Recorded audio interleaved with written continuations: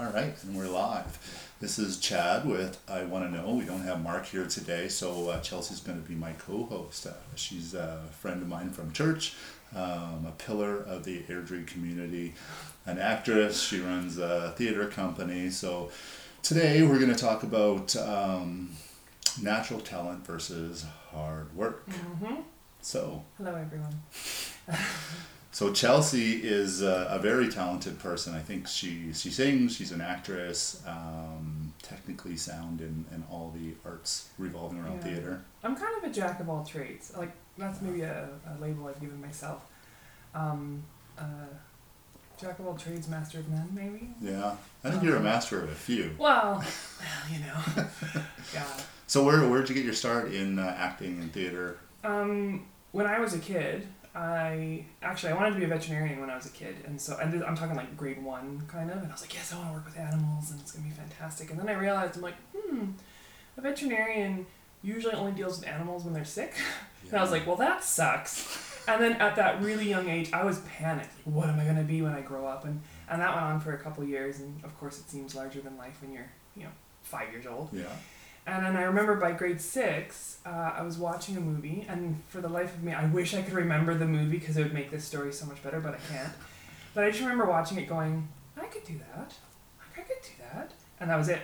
Really? Since then, everything has been towards acting and art. And even actually growing up, I was like, no, that's a pipe dream. And, everyone wants to be an actor. Everyone wants to be a celebrity. And I think a lot of people thought that's why I wanted it, just because everyone wants to be it. Right. But something really connected about acting with me, and just from then I was like, when the internet first came out when I was in high school, and you had access to it, I'd be like looking for agents and stuff, and I got kind of that, that's nice, dear, but you didn't really know. Like nowadays, a person who's in high school, they could do it all themselves. Like they can self-submit, they can connect with people, no problem. But back then it was a little bit harder, and I didn't really know where to look. So I went kind of the normal route of I did high school, and then I went to school at Rocky Mountain College in Calgary, and I took their theater arts program.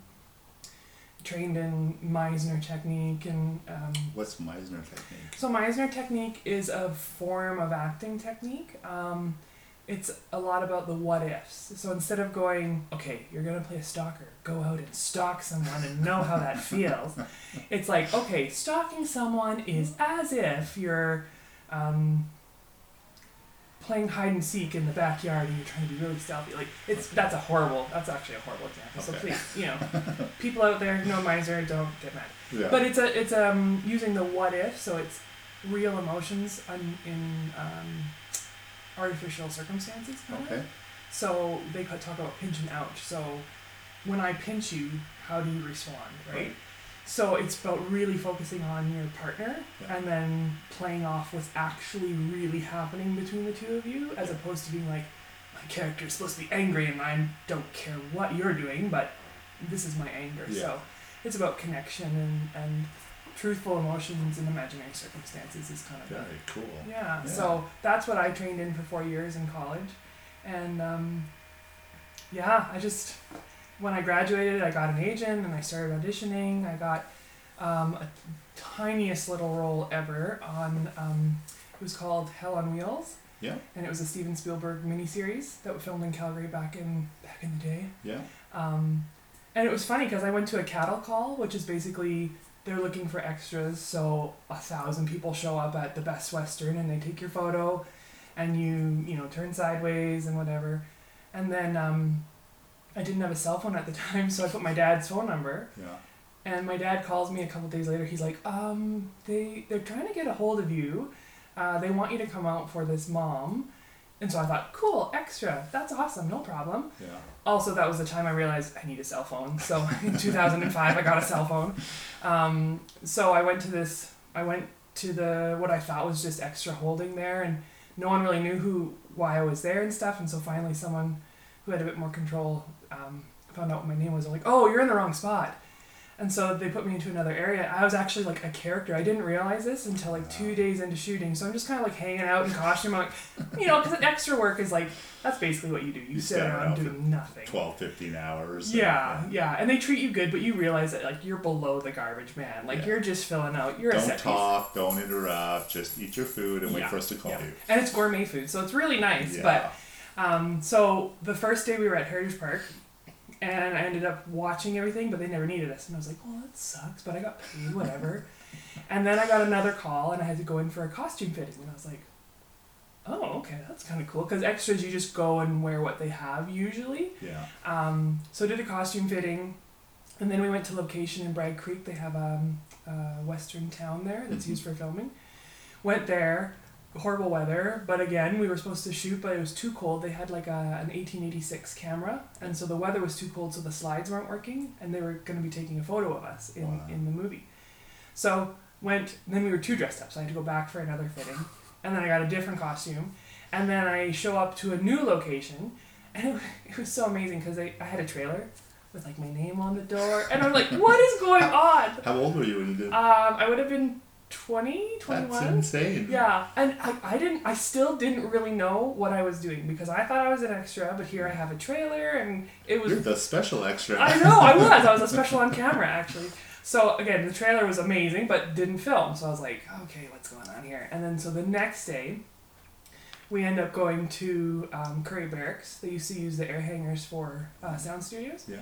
So again, in costume, in the trailer, and then I walked out, and they've recreated one of the rooms from Heritage Park in this hangar, and get to go on set. Like I go on set, the director's talking to me. I'm playing a mom so I had 2 kids and my husband, and we were getting our photo from the wagon train. So we had just arrived in the West, and so the director's like, yeah, so this is probably the only photo you'll ever have in your life, and smile but not too much. And so I'm like, oh my gosh, like I'm on camera. Yeah. And we had to do the take a couple times because none of us could get it right. We're like really too big. They're like, no, you're not that excited. Tone it down a little bit. And so finally we got it, and so I was like, oh, that's cool. Like I wasn't sure if I was like just in the background or whatever. But then when you go and you watch Hell on Wheels, I think it was Stars, and I can't remember, it's the 3rd episode.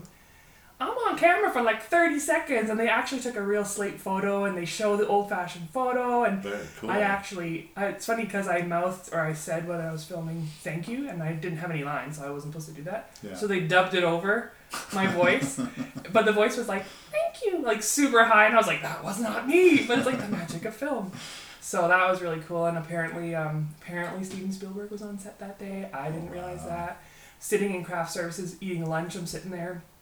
And I realized after watching the film that I was sitting across from the lead actors of the series. Wow. Like, it was so weird. You're just completely oblivious to everything's totally going on. Oblivious. I had no idea. It was so cool, but at the same time, I was just kind of enjoying it because it wasn't a normal way that you get a role. Like, you don't normally go to a cattle call and then... Get pulled out of the crowd. Yeah. And it was a small role. Like, I'm not talking... Like, you blink and you probably will miss me. Yeah. But it was my first real experience of, like, a professional... I'm going to have to go back and find the series. I own it if you want to borrow it. Yeah. It's actually a really good series, too. It's all about, the train and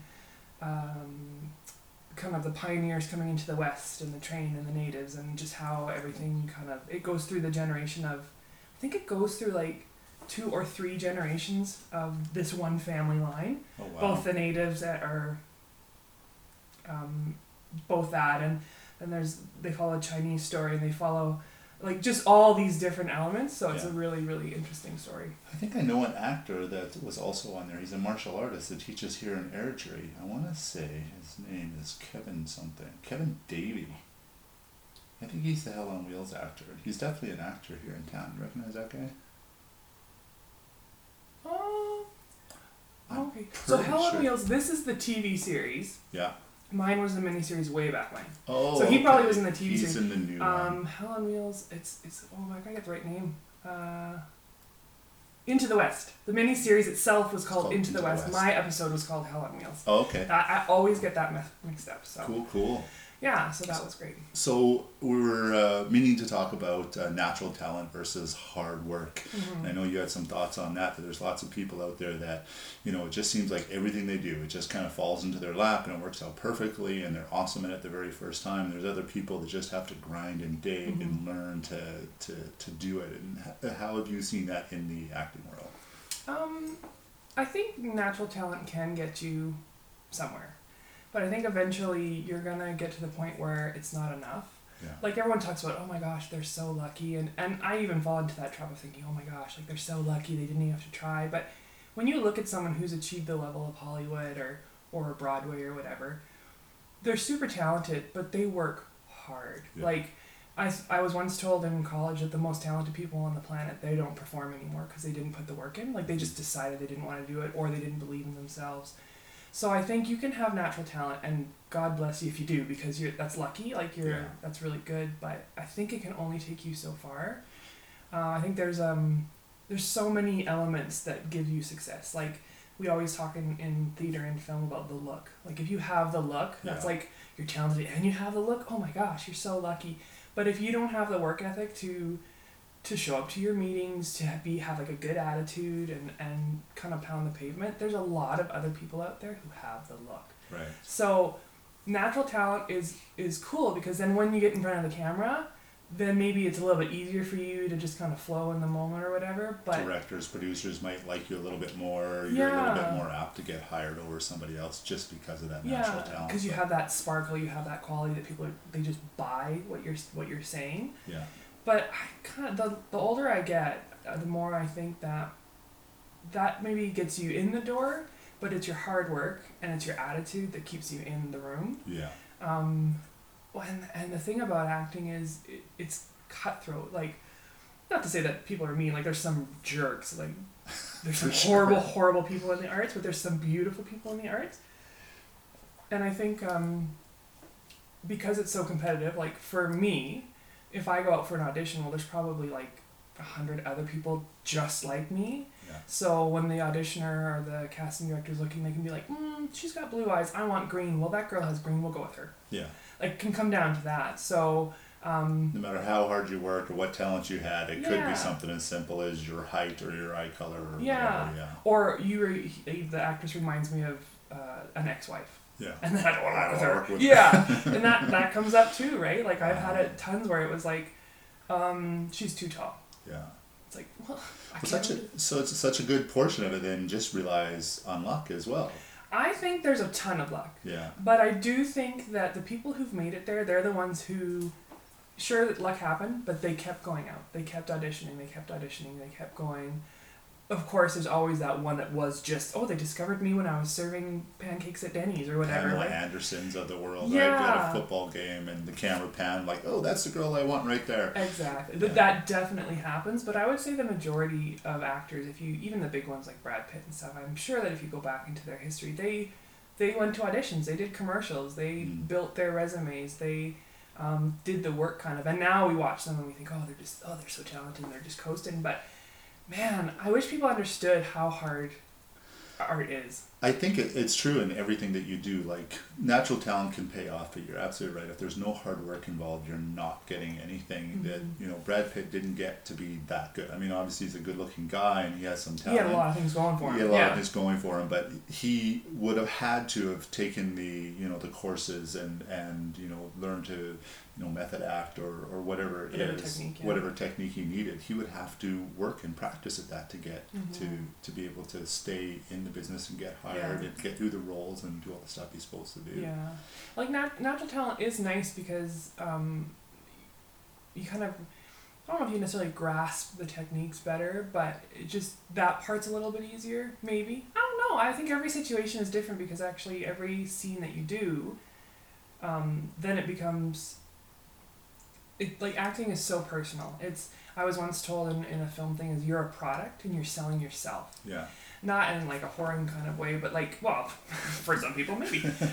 But like, I am a product. I will never be a petite, damsel in distress kind of thing because I'm not. I'm 6 feet tall. I'm broad. I got good. Scottish, Swedish background there. So that's not who I can play. But if I'm trying to sell myself as that product, no one's going to buy it. Right. But they're going to buy me as maybe the neighbor next door, the single mom, the hard worker, she cleans up nice kind of thing. Yeah. That's my sell. Yeah. And so I think the work, so you can have the natural talent to be able to play that role or whatever, but the work is creating your package, like creating how you're going to sell yourself, really skilling yourself in that area, and the business. Like natural talent will get you so far, but if you can't do the business and do the work of the business, you won't get anywhere. Yeah, you have to understand how the system works and play within that system. If you want it done your way, and I think we saw this back in the 80s, there was actors and actresses like, well, I'm this, so I deserve this, and you got to do it my way, and this is the way we're going to do the scene, and that just doesn't fly. Those people don't last very long. Yeah, and not nowadays. Now it's like people, like some of these actors who maybe had like big heads and got away with a lot of stuff, it's just not playing anymore. Like they can't get away with that anymore because people are now becoming so much more vocal, and there's platforms like podcasts and social media where they can say, this is what happened to me, it's unacceptable. I was listening to, I can't remember who it was lately, but they were talking about, I think it was a fighter who was getting an acting role. And the reason he got the role was because he had more followers on social media than the other people in the room. So all of a sudden, like that's an advertising, a free advertising for the producer or the movie maker or whatever, because he has, 500,000 followers. And so he posts 2 or 3 times, oh, filming this movie, go see it. Well, they got 500,000 people going right now. Yeah. Oh yeah, I was at a producing workshop because I also do film writing, and I've produced some films and stuff. Just do a little plug there. Go check them out. But they were saying how when it goes to trying to get money, so if they're going to go to a bank to try to apply for a grant or a loan or whatever, or they go to investors, the investors want to know who's going to be in the film. And it depends on what kind of film you're going to make. If it's just some indie art house thing that maybe costs $500,000, that can be a little more, it doesn't matter who's in it as long as they're talented, and it's not so much about that. But when you start getting into the $1 million, $5 million, whatever, it becomes who's in your show. Right. So if you say, we've got this great film and we have The Rock, Dwayne Johnson attached to it, they are going to chuck money at you hand and fist. But if you say, I got Chelsea Russell, they're going to be like, who? Yeah. Like for me, and it's a hard thing to learn, is I have literally no monetary value in film. Yeah. They don't know who I am. They don't care. That's going to be hard to swallow as a person. Like even someone coming up realizing that you have to create a value in yourself. And with the generations that we have now, where they just figure they deserve things, they talk about the millennials a lot, and they have this just this feeling that they deserve whatever they think they deserve, and they should get it. If you don't create that value, and I think this is true everywhere. I work in construction for my regular job, and I have to create a value for myself. I know, if you're a tradesperson and you're working piecework, if you're not valuable to the person, they're not going to let you. If you're a fighter, you don't have the social media, you don't work in every single aspect that the people making the fights or making the movie or making the company, they don't want you. There's no value for you. And it's a hard lesson to learn. Like, it's hard to learn. You have no value. It's like, I have value as a person. No. Monetarily in this film or whatever industry you're in, you have no credit. Like, why would we put huge money behind you when you have no draw?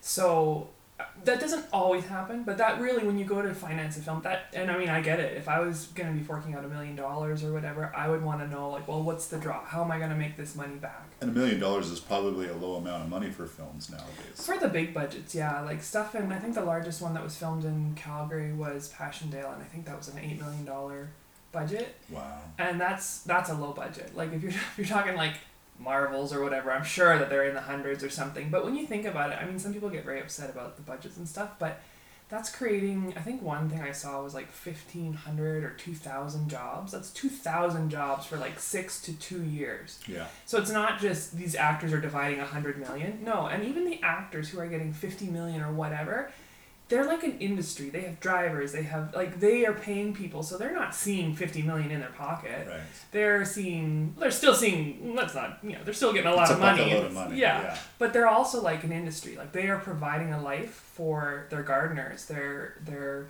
maids, their drivers, their all the acting agents. courses they're taking, the clothing, the they're coaching, the training, the chefs, like they are an industry. Yeah. So I think I mean, they get a lot, but they're also creating jobs for a lot of people. So Yeah, yeah. I don't know. That's kind of a side note there, but I think in certain industries that's changing. In media anyways, you look at podcasters now and they have nothing. So, you know, it used to be radio, talk radio, and you would have producers and runners and, you know, everything involved like you would with a TV show, but just for voice. And now you see guys like JRE and I mean, there's a million different podcasts out there, and there's nothing. It takes, you know, a couple bucks a month and a little bit of equipment, you're up and going, and you can make your own living, your own income out of doing that. Yeah.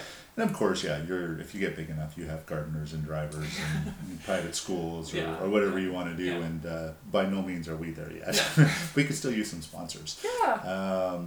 But yeah, you're right. It is an industry, and people need sell themselves that way and work hard. Just because you're pretty or you have that look doesn't mean that you're going to get that role. And it's funny because my daughter goes to a lot of your courses, and we talk about that at length. Like, she's not getting any acting jobs. She has not a manager, an agent right now. And I'm like, well, are you going after them? Are you finding out what's being filmed? Are you messaging these producers? She takes all the courses that she can take, but it's so much more than that. She originally said, well, I don't want to do any modeling. I just want to be an actress. I'm like, well, that's a little silly in Alberta. Like, you really got to be in every aspect and get yourself out there, create a value for yourself. Yeah. And so she's finally agreed, and she wants to do modeling. She's looking at modeling agencies now, but that's... I don't know where the disconnect is that they, and maybe it's just her age that it's a lot of hard work. Like, you got to be constantly thinking about it, constantly talking about it, and even to create that confidence in your own head. Like, I'm an actress, I'm this, I'm going to do that. Yeah. That you have to be constantly working at it. And you have to have a thick skin. Like any actor or artist who's in the industry. You get so many no's. Like, you get 1,000 no's before you get a yes. Like, I don't know. I think I'm on no, like, 327 or something, right? Like, and that's it. And they're saying no, like I was saying before, you're a product. They're saying no because they don't want you. Right. It's not like they don't want the t-shirt that you made or the book that you wrote or whatever. They don't want you. They don't want your hair. They don't want your eyes. They don't want your weight. Yeah. So you have to get a thick skin and be like, no, I'm just not right for the role. Right. And I've been lucky. I have never had someone be like, oh my gosh, you're terrible, get out of here. It was just like, I auditioned, I didn't get it. Yeah. And some of them you were really close, and you're like, oh my gosh, like I got shortlisted for a project in Toronto, and then I didn't get it. And so you have to be like, that's when you have to know your product too, right? Like, this is what I do, and so if they're looking for something else, they're not looking for me.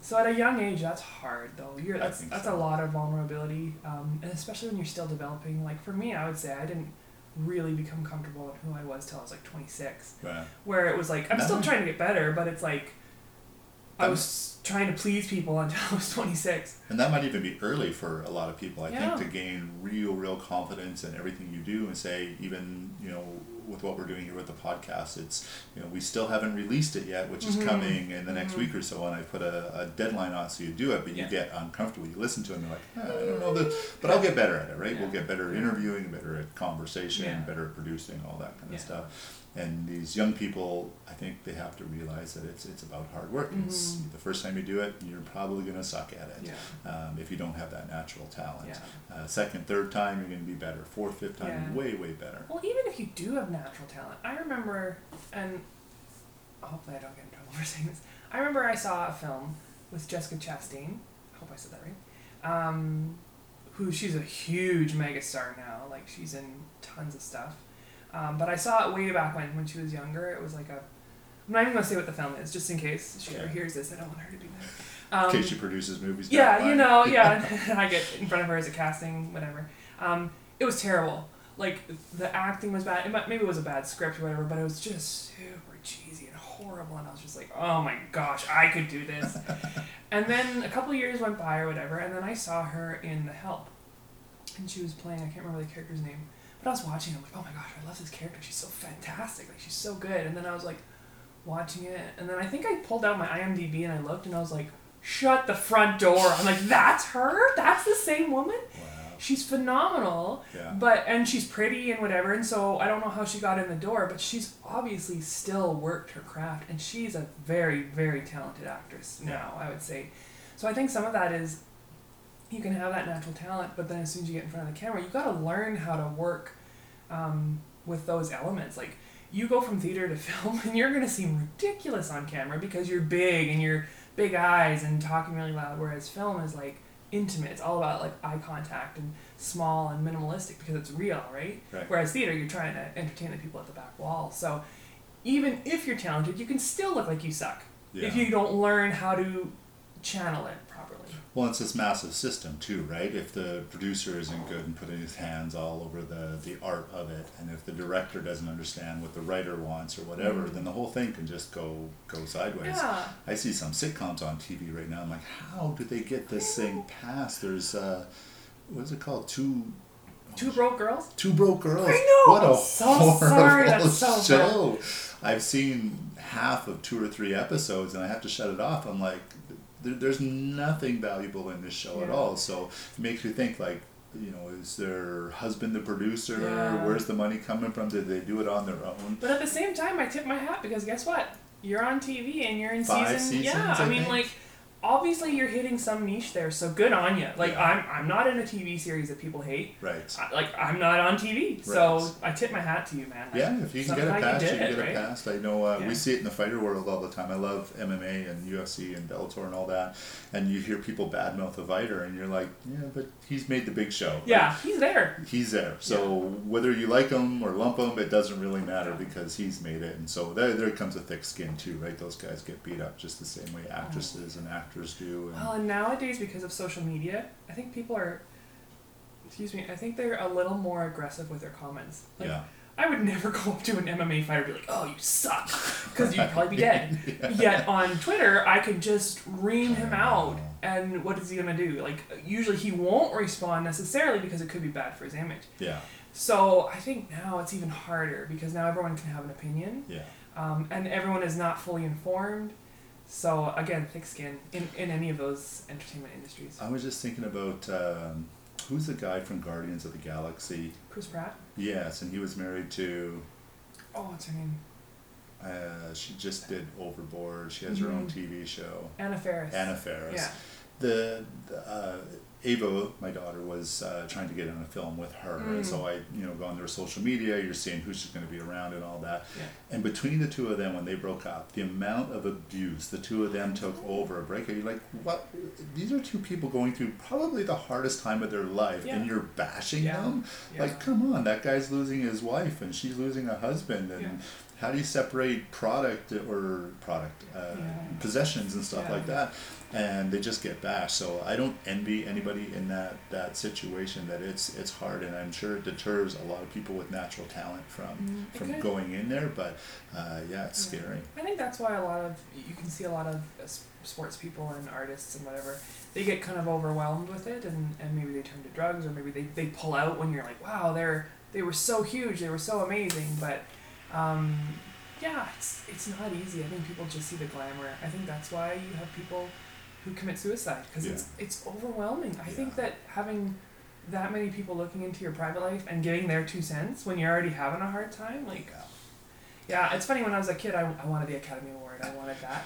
And as I get older, it's like, no, I don't even, I would love to do like a big Hollywood blockbuster, because I think that'd be amazing, fun. Yeah, but I'm more about the stories that I want to tell. So I think I write more now, and I kind of have 3 movies in my head that I want to get made, and then like once those are made, it's like, okay. Yeah. So it's different. It's funny because I just wrote down that question as what I wanted to ask you, because I know you have an agent and you audition and you try out for stuff all the time.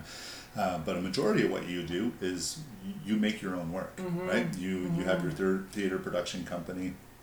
I know you did a web series, and that's, natural talent or not, that's a lot of work to produce that stuff. So the web series in particular, because I know you hired camera crews, you rented spaces and all that kind of stuff. How far did that go?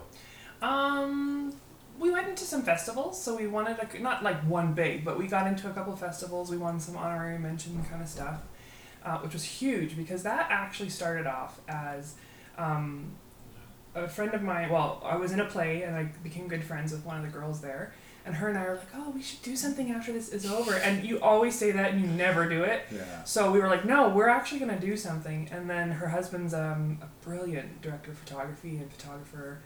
And so it became this little thing like, we're going to film it on the iPhone and film it in your apartment, to like camera, lights, the whole kind of thing. And we just funded it ourselves. Wow. Just because we wanted to do something. And sometimes that's what you have to do, right? You just want to do something. So Sorso here in Airdrie let us use their space.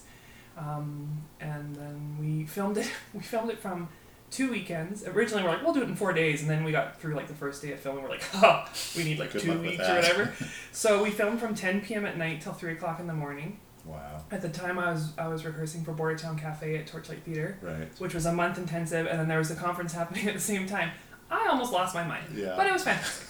But yeah, so with that, then we just submitted it into some festivals. The one here in Airdrie, we went over to the London Comedy Festival.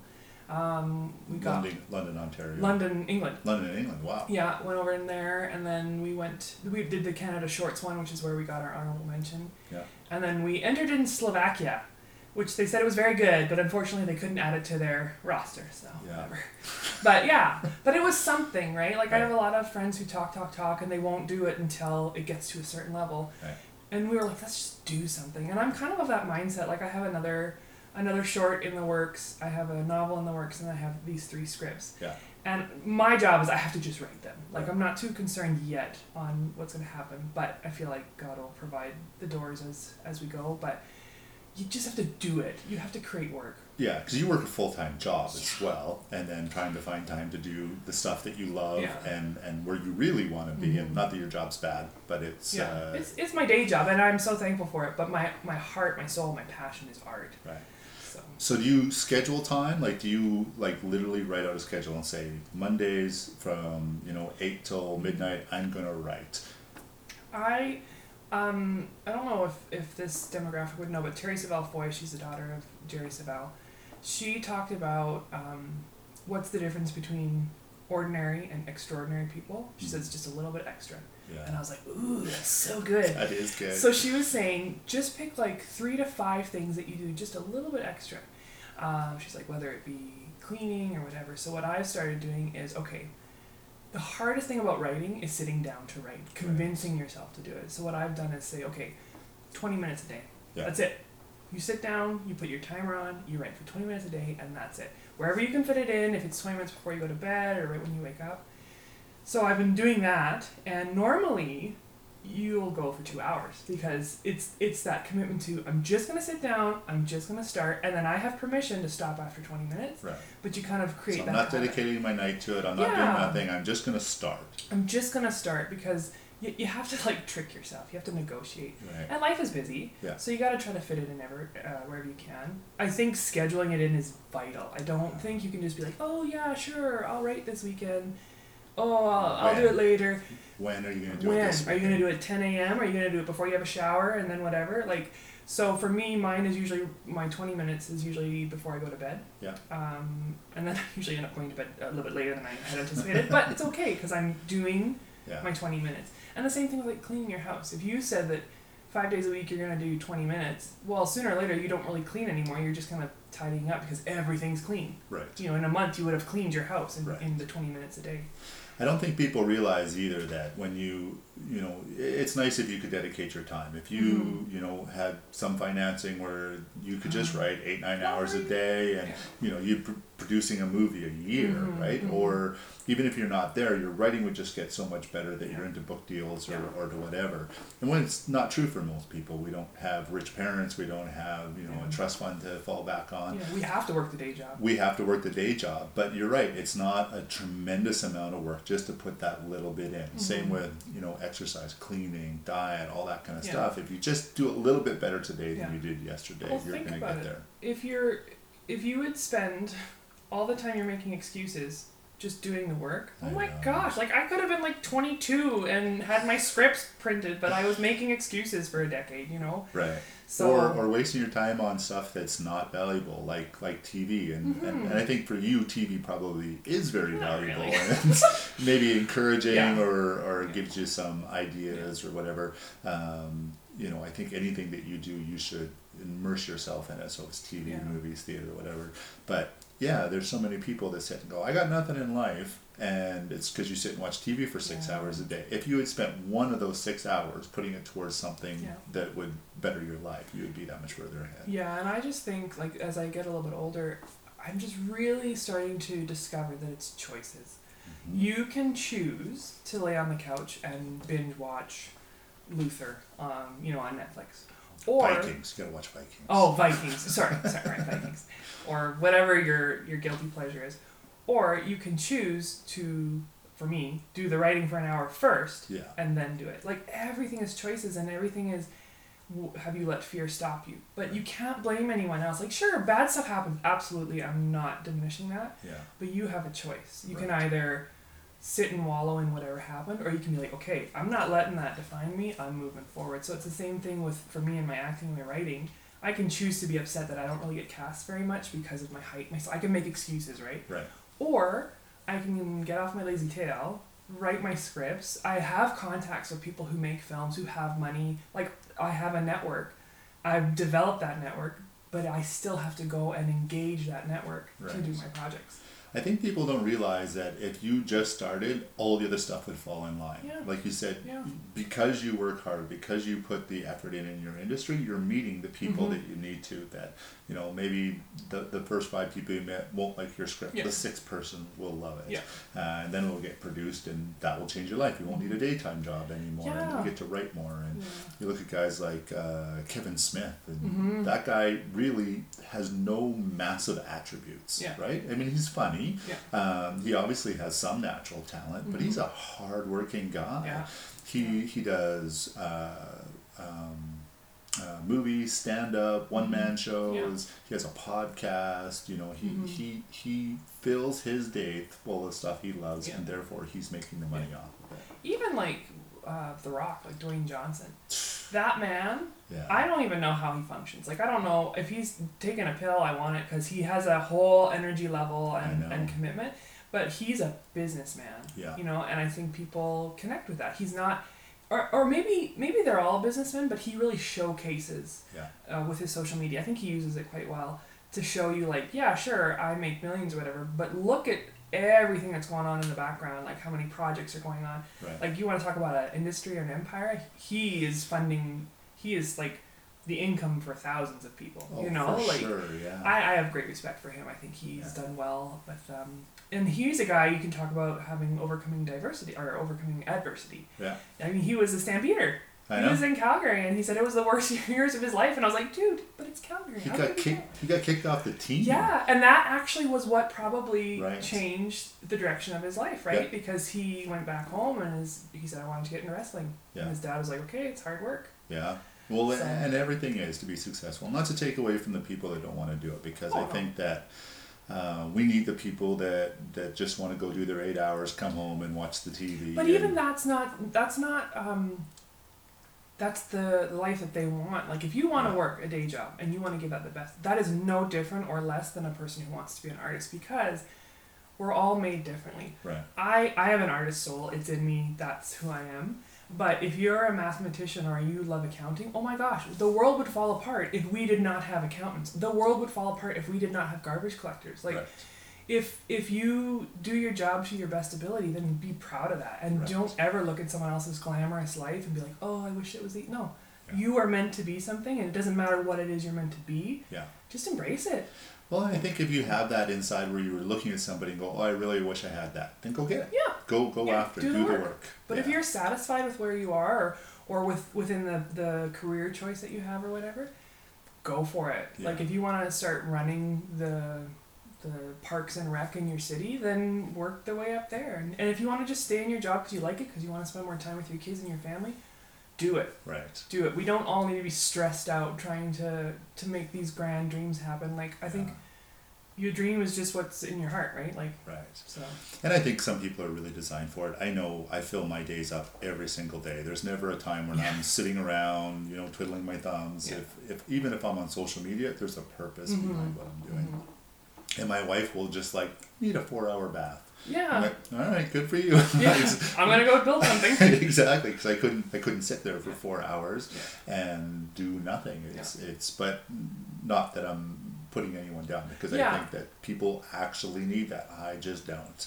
Yeah. And I think that when you take that and you understand it and you go after what you want with that that veracity or that intensity, then it'll come about. Yeah. And if that's what you need to be your best, like if you need a task to just do and that's how you maintain and you grow and you get better, but someone else needs downtime too, because maybe that's the time that they sit and they think, and that's when the problems are being processed. But whereas you figure stuff out as you're hammering a fence or as you're building something, we are the way that we are made, there's not a cookie cutter shape for a single person. Right. You can't say, oh, you're a B person and you're an A person. Well, you're a B.25578. Like you're so, everyone's so different.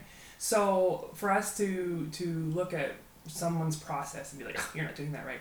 Well, maybe it doesn't work for us, but they're brilliant. Like maybe what they do is amazing because they take that 2 hours of walking around to think. Right. So I find everyone's process is very, very different. And when I started letting go of those cookie cutter, those preconceived ideas that people had, I used to look at guys that didn't work full-time jobs as like losers. Like, I don't know how you even got a wife or a girlfriend. Like, you're not willing to work. And then I got to meet a couple of guys that were very much not worker guys. Like they just, it's not that they didn't supply for their family or they didn't help, but they just weren't going to get a job. And they made a living the way they knew how. And it was sometimes, 5 hours a week, and sometimes it was 50 hours a week, or however they decided to do it. And I look back at it and well, there's something really admirable about somebody that was willing to go, you know what, I cannot go to an office job every single day, and so I'm not going to do it. I'm going to figure out another way.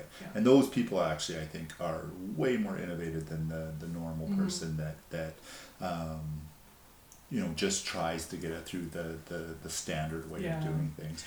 Yeah. We talk about wanting to interview people that are unconventional, that step outside the norms, and I think that's important. Those are the people that make the help the world. They don't make it; they help the world go around. Well, and you had mentioned before about creating your own opportunities, and I felt a long time ago, before Torchlight, which is my theater company, I really felt that God was saying, create your own career. Because like I've said here before, I'm not a conventional, I'm not a damsel in distress. I'm 6 feet tall, I'm a little bit bigger. I don't get the opportunities, but when that kind of came into my head of create your own career, it was if you can't do it the conventional way, because I used to say this to my mom all the time, well, Mom, if I want to make it in the industry, I have to audition, I have to pay my dues, I have to do it this way, and that can sometimes be dangerous because you can get into I'm going to do this role that I really don't like and I would never do that, but it's going to get me to the next level. Right. That's the danger of doing it the conventional way, maybe. Yeah. So she would say, no, well, maybe if you go this way, it'll open an opportunity or whatever. So I've just found in the last, 5-6 years, I haven't really, everything has kind of shifted. I've shifted into, okay, I am going to create my own career, because if I try to do it the conventional way, I'm not going to get anywhere. I believe that I'm a talented actress. And you are. Well, thank you very much. I've been nominated for a couple of awards, but I think if it's a different way of looking at things. So it's creating a career for myself, but it's also helping other people. Yeah. Maybe people think it's self-serving because it's oh, sure, you can just cast yourself in whatever you want, but...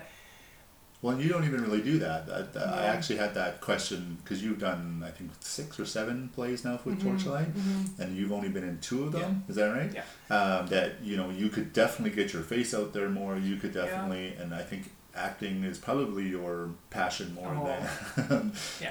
But you created all these opportunities for actors and actresses here in our town. Well, and I'm also about the product. I never want to force myself into a role. Let's say we're doing Romeo and Juliet. I would never want to force myself into Juliet because I am not a Juliet.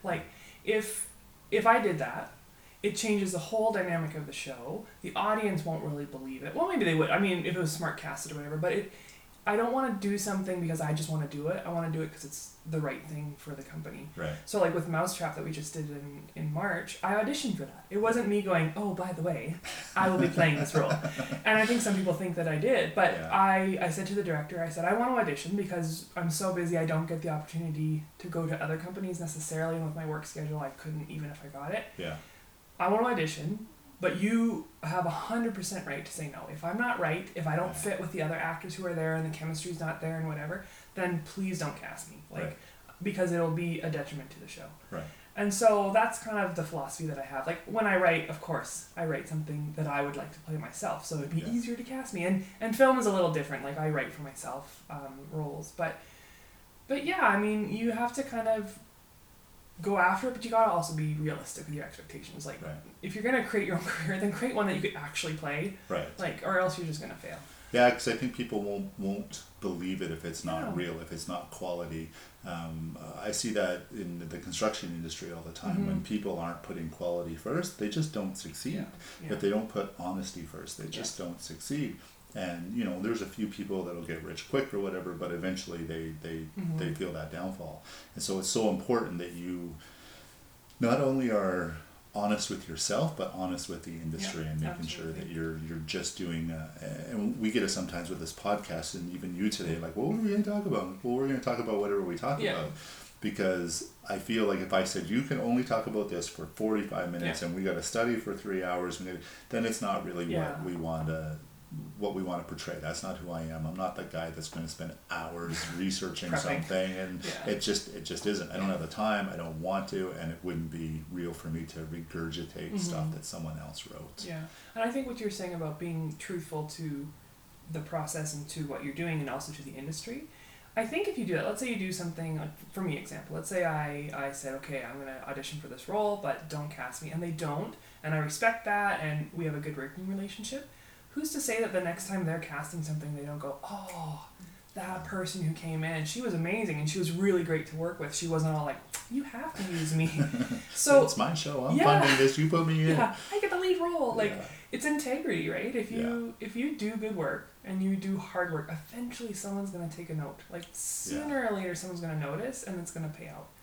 I think too, a lot of people set goals like, well, I don't want to be an actor or an actress unless I'm Brad Pitt or Angelina Jolie or Chris Pratt, and those are excellent goals to have, is to get to that level. Like, how amazing would it be to never have financial worries ever again? How awesome would it be that you get to finance 1,000 families because of all the stuff you do? That I think is really, really high goals, but that shouldn't be the only way you go about it. Like, well, for this year, let's set it here, and then we're going to work towards that. Oh yeah, a little extra, right? What makes you extraordinary? Just a little bit extra. A little bit extra. I love that so much. It's just, actually, Mark talked about it a couple weeks ago, and he said it a little bit differently. He says, in any industry, it's so easy to move up the ladder, because all you have to do is put in an extra 5 minutes or a little tiny bit of extra, and everyone looks at you and go, oh, that guy's amazing. And you get into the supervisor role or the management role. Yeah. And I think it's true, but way more beneficial when you're doing it for yourself. Yeah.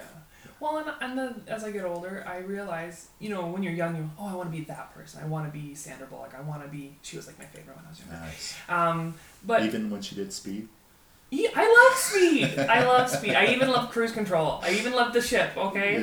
Yeah. I'm a huge Sandra Bullock fan. I never saw Cruise Control, but she is a great actress. Yeah, but Cruise Control is fun because it's like the Caribbean. I think they all stayed on the cruise ship and as they're filming. Oh my gosh, it would have been so much fun. I'm sorry, it's cool.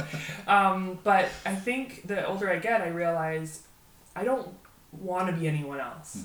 Like, I don't want to be a celebrity. I want to be me. I want to be my best. Whereas when I was younger, I want to be that person. I want to be that person. But it's like, no. I want to be exactly who I am, but the best version of myself, doing exactly what I want. So what do I need to do to get myself there? Yeah. Do I need to work out more? Do I need to plan more? Do I need to write more? Do I need to just force myself to be a little more social?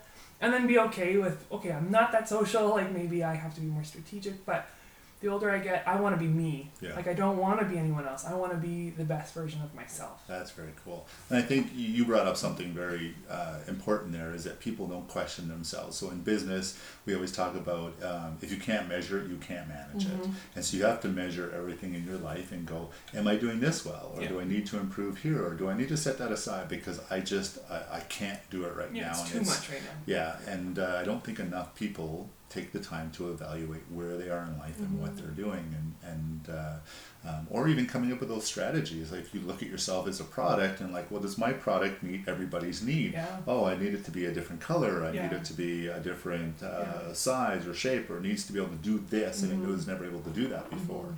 And not enough people look at it with those set of eyes. Well, and I think if you get used to, and maybe it's the wrong thinking, but if you can get used to looking at, for an actor, if you can get used to looking at yourself as a product, and then find out where you're okay, what product you're okay selling. Yeah. So if you're okay selling the villain or whatever, then work towards becoming the best villain you can be. Like not in your personal life, let's not go that way, but work towards that. If you want to be the lead, and right now you're 100 pounds overweight, and I'm not saying anything about that against, like, that can be lead too, but the typical, Hollywood lead is, light and blonde or whatever. I don't know. I'm going to get in trouble. Yeah, Anna Faris. Yeah. Right, yeah.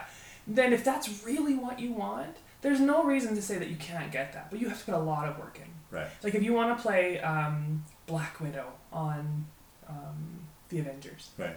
Well, Black Widow is like a stealth assassin. She's going to be super lean. She's going to be super flexible. She's going to be really skilled. Yeah. Me, at my weight, and what I could never play that. And that's the point of, like, never putting yourself into something that you can't do. Like, that's just not you. If I want to play that role, then I'm going to take the next 6 months to get super lean and healthy. I'm going to learn how to shoot a bow and arrow. I'm going to learn how to do these skills. Right. And then I'm going to offer myself as that product. Right. But I'm not going to go in there, offer myself with my, lovely little tummy, and be upset when they say no. Right. Because they're looking for that product. So you That's got to right. know what you're going for. And I'm not saying anything against big, small. I'm a big girl. I still get sad when I don't get roles, but I know what my product is. Like, I am what I am while I am it. Yeah. So until I make any changes... You can't look like Kathy Bates and expect to get an Anna Faris role. No, totally different products. Kathy Bates is this phenomenal actress, does great roles, but she's not this typical Hollywood actress type, what people have in their mind. And if you understand your product, which she obviously does, she sells it very, very well,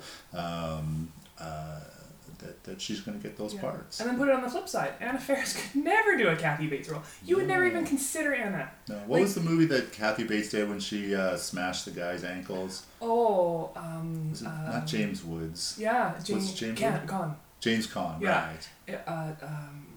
Not Deliverance. No. But how scary Kathy Bates would, Anna Faris would never be that scary. You'd Nothing you could right? do, like, I'll smash you, little girl. And that's why I think it's so important to know your product, yeah. To work to develop that product, because then you're going to nail the role you get, as opposed to being put into something and people being like, you can't really do that very well. Right. Just know who you are, and if you're a toothpick, if you're a giant, if you're whatever, it doesn't really matter. Well, I know guys like Adam Sandler and a lot of the SNL staff get a lot of flack where, like, well, you just play the same role over and over again, and they sort of do, but again, they know the business, they know their product, so that's what they're going to play, and they can be very, very successful at it. And then you get other people like Brad Pitt, who doesn't play the same role twice. Like, he's played from dad to scientist to model to. But what did he come in as? What was the product that he came in as? I don't even remember. He came in at, like, so if you're looking at, like, Thelma and Louise, he was in that one. Legends of the Falls. He was in Thelma and Louise? I didn't know that. Legend of the Falls I know well. But he still has a kind of a type, right? And he became a star, and now he can branch out. Right. Now he's allowed, not that he's not talented in those roles, but now he's earned or has the money now that he can play. Now he can stretch his acting muscles. Now he can play the roles that you'd be like, well, you're Brad Pitt, so if you want to play it, sure, and we'll go to it because we want to see what you're going to do. Yeah. But, I mean, some people hate being a character actor. Yeah. Character actors work. If you want a job, then become a character that people want, and there you go. Do you know the new role that Brad Pitt's playing on, I think it's Jim Jeffries' comedy show? Oh no. So he has a, I don't want to call it a skit comedy show. I don't think it's exact. I haven't seen a whole bunch of it, but I was listening to a podcast with Jim Jeffries, and he had met Brad Pitt at some event, and Brad says, "Oh, I'd really like to do something with you." So you don't miss an opportunity to have a name like that on your show. So they go into their production meeting, and Jim Jeffries, or everyone's coming up with ideas like, "Oh, we need to give him like a starring role, and he needs to play like the bad Brad Pitt role." And Jim Jeffries is like, "Nah, I don't think that. This is a comedy show. I know comedy. Yeah. Like, we have to do something that's so outside of his realm. That's what's going to be funny." And so anyways, they bring Brad Pitt in, they offer him all these roles, and he's rolling his eyes. I'm like, this is ridiculous. I don't know what I even offered to do this for. Then Jim Jeffries goes, "You want to be the weatherman?" He's like, "Yeah, I want to be the weatherman." Yeah. And so it was the most absurd thing, and it's going to be, minutes instead of days and stuff like that. And it fit perfectly. And Jim Jeffries saw it. And it was nothing that Brad Pitt probably had ever done before. So now he has this role as this comedic weatherman on a a British sitcom or a skit comedy show. That to me is like, he's built himself up so big now that he gets, like you were saying, to pick and choose whatever he wants. But it was very cool to hear that story and realize that everyone thinks because he's Brad Pitt that he has to be the center of attention. He has to be, and it's not what he wanted. And if they're quality people, they don't. I would imagine, I would hope, that they don't mind doing the smaller roles. Like, I think I love it when I see a film and then all of a sudden you're like, what? That was Brad Pitt? Right. For like 30 seconds? Or like he had a cameo? Like, I was watching 100 Ways to Die in the West, which... What a great show. Don't so tell my mom. Funny. But yeah, it's super funny. And there were so many cameos in that one. There was like, I think, not Ewan McGregor. Oh yeah, I think Ewan McGregor had a cameo in that one. I'm trying to think now. It's been a while since I've seen it. Matt Damon. I tried to put it out of my mind. Ava, when she was 11, I think we were in church talking about the movie. She's like, "I watched that." And I'm like, "What?" Yeah. So she unfortunately had unlimited access to Netflix and was watch whatever she wanted, and she thought it was the funniest show ever. But yeah, the cameos were amazing. Even Django Unchained. That was a great movie. But no, who's the guy? The Django Unchained. What? Oh my gosh, I can't singer, comedy actor. Yeah. I gotta look it up now. I'm so sorry, I cannot remember his name. Yeah. He was in. It was IMDb. Something Fox. Jamie Foxx. Jamie Foxx. Thank you. I'm so sorry, Jamie Foxx. Yeah, he pops in for like 2 seconds as a cameo, and I love that. I love seeing, even in Ragnarok, Thor. Yeah. Matt Damon. Yeah, did a little cameo in there too, and I Jeff Goldblum was in that. Yeah, I think that's cool. I think when these big stars, because they're now at a place where they just want to play. Right. Even some of the stuff that Anthony Hopkins was doing in Ragnarok, playing, because he was playing. Okay, I won't say because I don't want to ruin anything. But anyways, he had some fun moments in there, and then he had some really dramatic moments. Right. So yeah. I watched Guardians of the Galaxy a couple nights ago, and I can't remember his name either. This is horrible. From Step Brothers, Will Ferrell, not Will Ferrell, the other guy from Step Brothers. He played the captain guy in Guardians of the Galaxy. Like, that guy's a big name, and he had such a tiny role in that movie. Yeah, I gotta look it up because now I feel like a dill hole for not. I swear we're in the industry. I know. John C. Reilly. John C. Reilly. I love John C. Reilly. He is so funny, and that was a pretty, not a serious role because it's Guardians of the Galaxy, but it was way more challenging. Well, I don't want to say that because I think comedic roles are super, super challenging too. I think they're almost harder than dramatic because people want to play the comedy, but you got to play the truth and allow the comedy to just be what it is. It's just not that funny when you're not a funny person. Yeah, or when you're playing the comedy, it's like, oh, here's a joke coming. You're like, no, just do the scene. That's how I feel. Two Broke Girls is, and even what's the big one? Big Bang Theory. Like, it seems like they've timed it perfectly. Like, this is the punchline. Wait 3 seconds. This is, or 3 minutes. This is the punchline. 3 minutes. This is the punchline. Yeah. I kind of feel like when Big Bang, I have to say I haven't watched a lot of it. When it first came out, it was hilarious. And then now they know what the audience likes, and so now they're trying to create that. I do think they're better than, I do think they're better. Oh, and there's definitely a formula in comedy, in drama, in whatever. Yeah. But again, they're doing it, I'm not.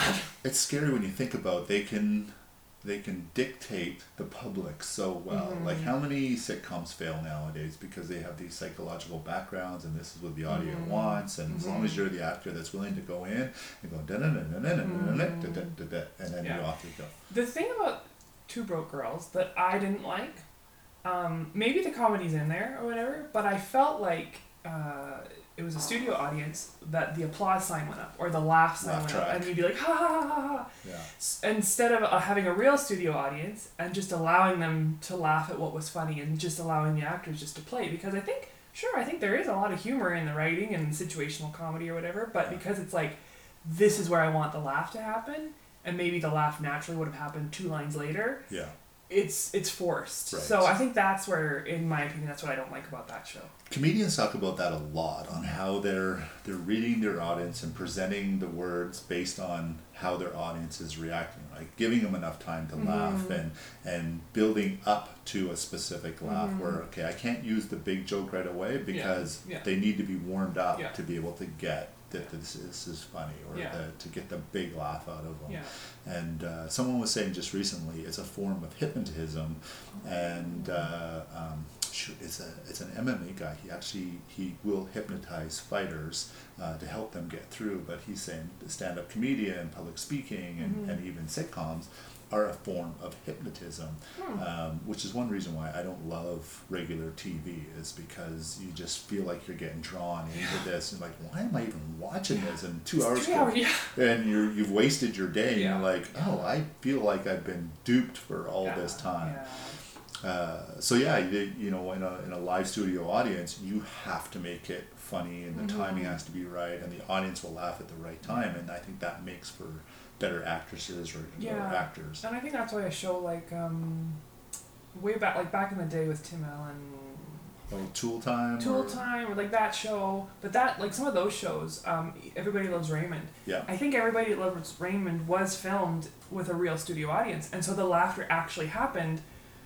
I don't know, maybe they did have the applause sign, maybe they did have the laugh, whatever, but it felt more genuine, it felt more natural, like the humor. Well, they was had there. 2 professional comedians on that show too, so those guys knew how to play an audience inside and out. Brad Garrett and why did I forget his name? Ray Romano. Yeah. Those dudes are funny dudes. Yeah. And that's a different thing too, instead of just throwing in 2 actors, but it's kind of like in theater. One of the things that you always tell a cast is like, there's some funny stuff going, even in dramas. Be aware that people might laugh and don't ramrod over it. Right. Give it space. Yeah. But don't give it too much space. Right. So just you have to be aware of your audience. It's weird because you have to be totally engaged in the scene, and we have what's called the fourth wall, which is where the audience sits, and that's supposed to be the closing of the room. Yeah. But at the same time, you have to be aware if a laughter happens, if something happens, just breathe, allow it to kind of play, and then keep going. Well, that's got to be difficult to do because with a play, you're auditioning, or not auditioning, you're practicing over and over and over again, expecting one thing, and if the audience gives you something else, and you have to be able to, almost like a live speech or a comedy act, you have to be able to read it. Well, good actors are improvisational? Improvisational, that's right, yeah. I would say, like, you have to be, not that you're great at improv games or whatever, but you have to be able to kind of go on your feet, because I will share a story from Mousetrap. We were doing a scene, and everything was going wrong. Yeah. Like This was live? This was live. This was our matinee show.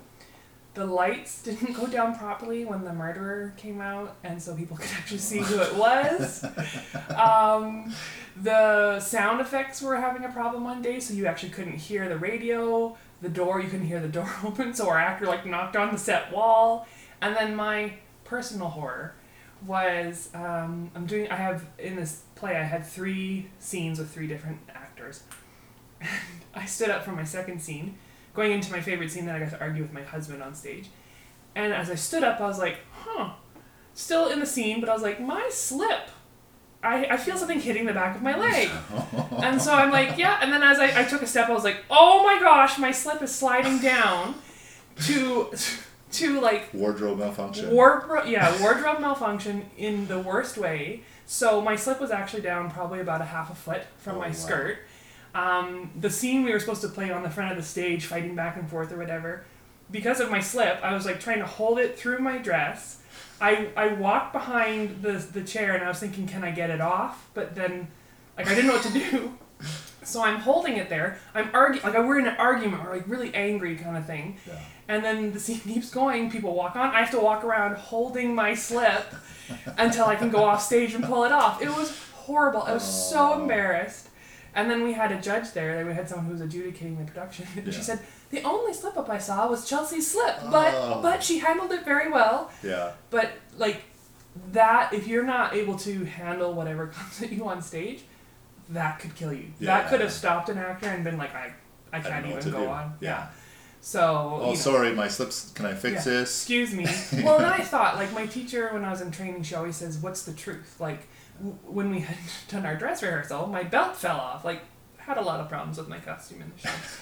But the actor and I, a different actor, we just kept going. I picked it up. I put it in my pocket, whatever. Yeah. So afterwards, I'm like, if that was actually happening, maybe I should have just taken it off. Like, maybe I should have been like, I'm so mad, I'm arguing, I'm taking my slip off, but oh my gosh, it was horrible. Yeah. It was a horrible, horrible moment. But an example of how you don't know what's going to happen. I had another play where we had someone had filled the cream of the tray of tea full. Yeah. And the tray was like over, I don't even know what happened. And when I set it down, the tea tipped, or the creamer tipped over. Cream went everywhere on stage. Oh, wow. And I'm in the middle of the scene, so I run off stage, grab whatever I could find, come back on, keep the scene going, clean up the cream, which has nothing to do with my blocking or whatever, and just keep going, because what do you do in real life? And so I think good improvisationalists, you have to be able to do that. You don't know what's going to happen. I think that's showing the professionalism that you have, as well as that you can recognize, like, okay, this is going really bad, and you're not so stunned by it. Like, you know your role inside and out, and so you're evaluating, okay, what would this person do if their slip fell off, their belt fell off, and so that's definitely professionalism at its highest, when you can do what you're doing and not let it break, and then still have all those thoughts in the background. It was horrible. I'm like turning red right now. Well, I think that's was it humility. You have to have a little bit of humility in everything you do. That if we were all perfect, then it would be a pretty miserable world. It wouldn't be fun. No, I mean, you wouldn't have stories like this to tell people. Or exactly. Have you had the chance to work with any professional or more recognizable actresses? I've worked with some local. Valerie Plante, I've worked with David Larini. If you're in the industry in Calgary, you'd know them. Like I said on Into the West, I can't think of their names, but I've seen them in tons of stuff. Okay. But no, not really. I haven't had the pleasure of working with some of the bigger. How much of the Alberta industry do you think is governed by like politics and stuff like that? Huge. I know when I lived in BC, they used to call it Hollywood North in Vancouver. It was just a massive amount of acting jobs and productions all the time, and then the government came in and started taxing them, and they're all like, all right, we'll go back to Hollywood, and they all bailed out and ran away. Well, Alberta for the longest time, and I have to preface this, that I don't really engage in politics too much because I hate politics. But anyways, Alberta had really great tax incentives for film companies. And with our prairies and our mountains, Alberta, like Calgary even, is just prime for filming. A lot of big films have been filmed here. The Brad Pitt one, you just... Legends of the Falls was here. Yeah. Inception had some stuff filmed here. Yeah. Brokeback Mountain was filmed here, which won, I think it won for cinematography. Thank you, Alberta. Yeah. So there were some really great incentives, meaning that, when you bring your film up here, you get money back, and it was a reason to come here. Also, we have amazing crew. Yeah. Like world-class crew that works here. But a lot of that has changed, and I hear a lot of it from my friends and stuff in the industry, like the tax incentives aren't really there, the funding's cut. So the politics it's a huge influencer of what comes in and what goes out. Yeah. I think things are okay right now. Like, I know that the Notley government was trying to support it quite a bit. Whatever, politics. Someone's screaming in the background right now going, "You liar, that's not what she's doing." That's not what she's doing. And this is the thing, I find that I don't engage with politics enough to really be able to say with confidence. Yeah. But I'm more of a conservative gal. Yeah. We won't even go there. Anyways, yes, politics definitely influences, because they do give you the tax benefits. And when you're looking at a film that, like, maybe like Inception didn't really matter because they had like $50 billion. But Right. for the small indie flicks that are coming up, those tax incentives are huge. So if they're not getting them, they will definitely go where their dollar is better. So Right. I know for a while there, Alberta lost out to BC because for the time, their tax incentives became better because we had lost a lot of ours, and now it's very fluid. It goes back and forth kind of. So. Yeah. And Canada needs to do a better job than that, because we have a lot of talent up here. You said like the crews and stuff like that are Even really the amazing. actors. Yeah. Yeah, and the challenge with acting, just to vent, Yeah. they'll bring in the talent. Like we have some actors here who are crazy talented. They just need a chance. Yeah. But because it's a bigger production, they'll bring in the talent from Toronto. It's like, well, okay, great, but you could save yourself money if you just use this. But there's union regulations and all that kind of stuff. But yeah, and it's funny. I was actually talking to a friend about one of the theater companies in Calgary. They've announced their season and they're doing photos and stuff. And it's like, man, the two actresses that they have coming up in this show, phenomenal, really talented ladies. But they were in like 4 shows of the season last year. Yeah.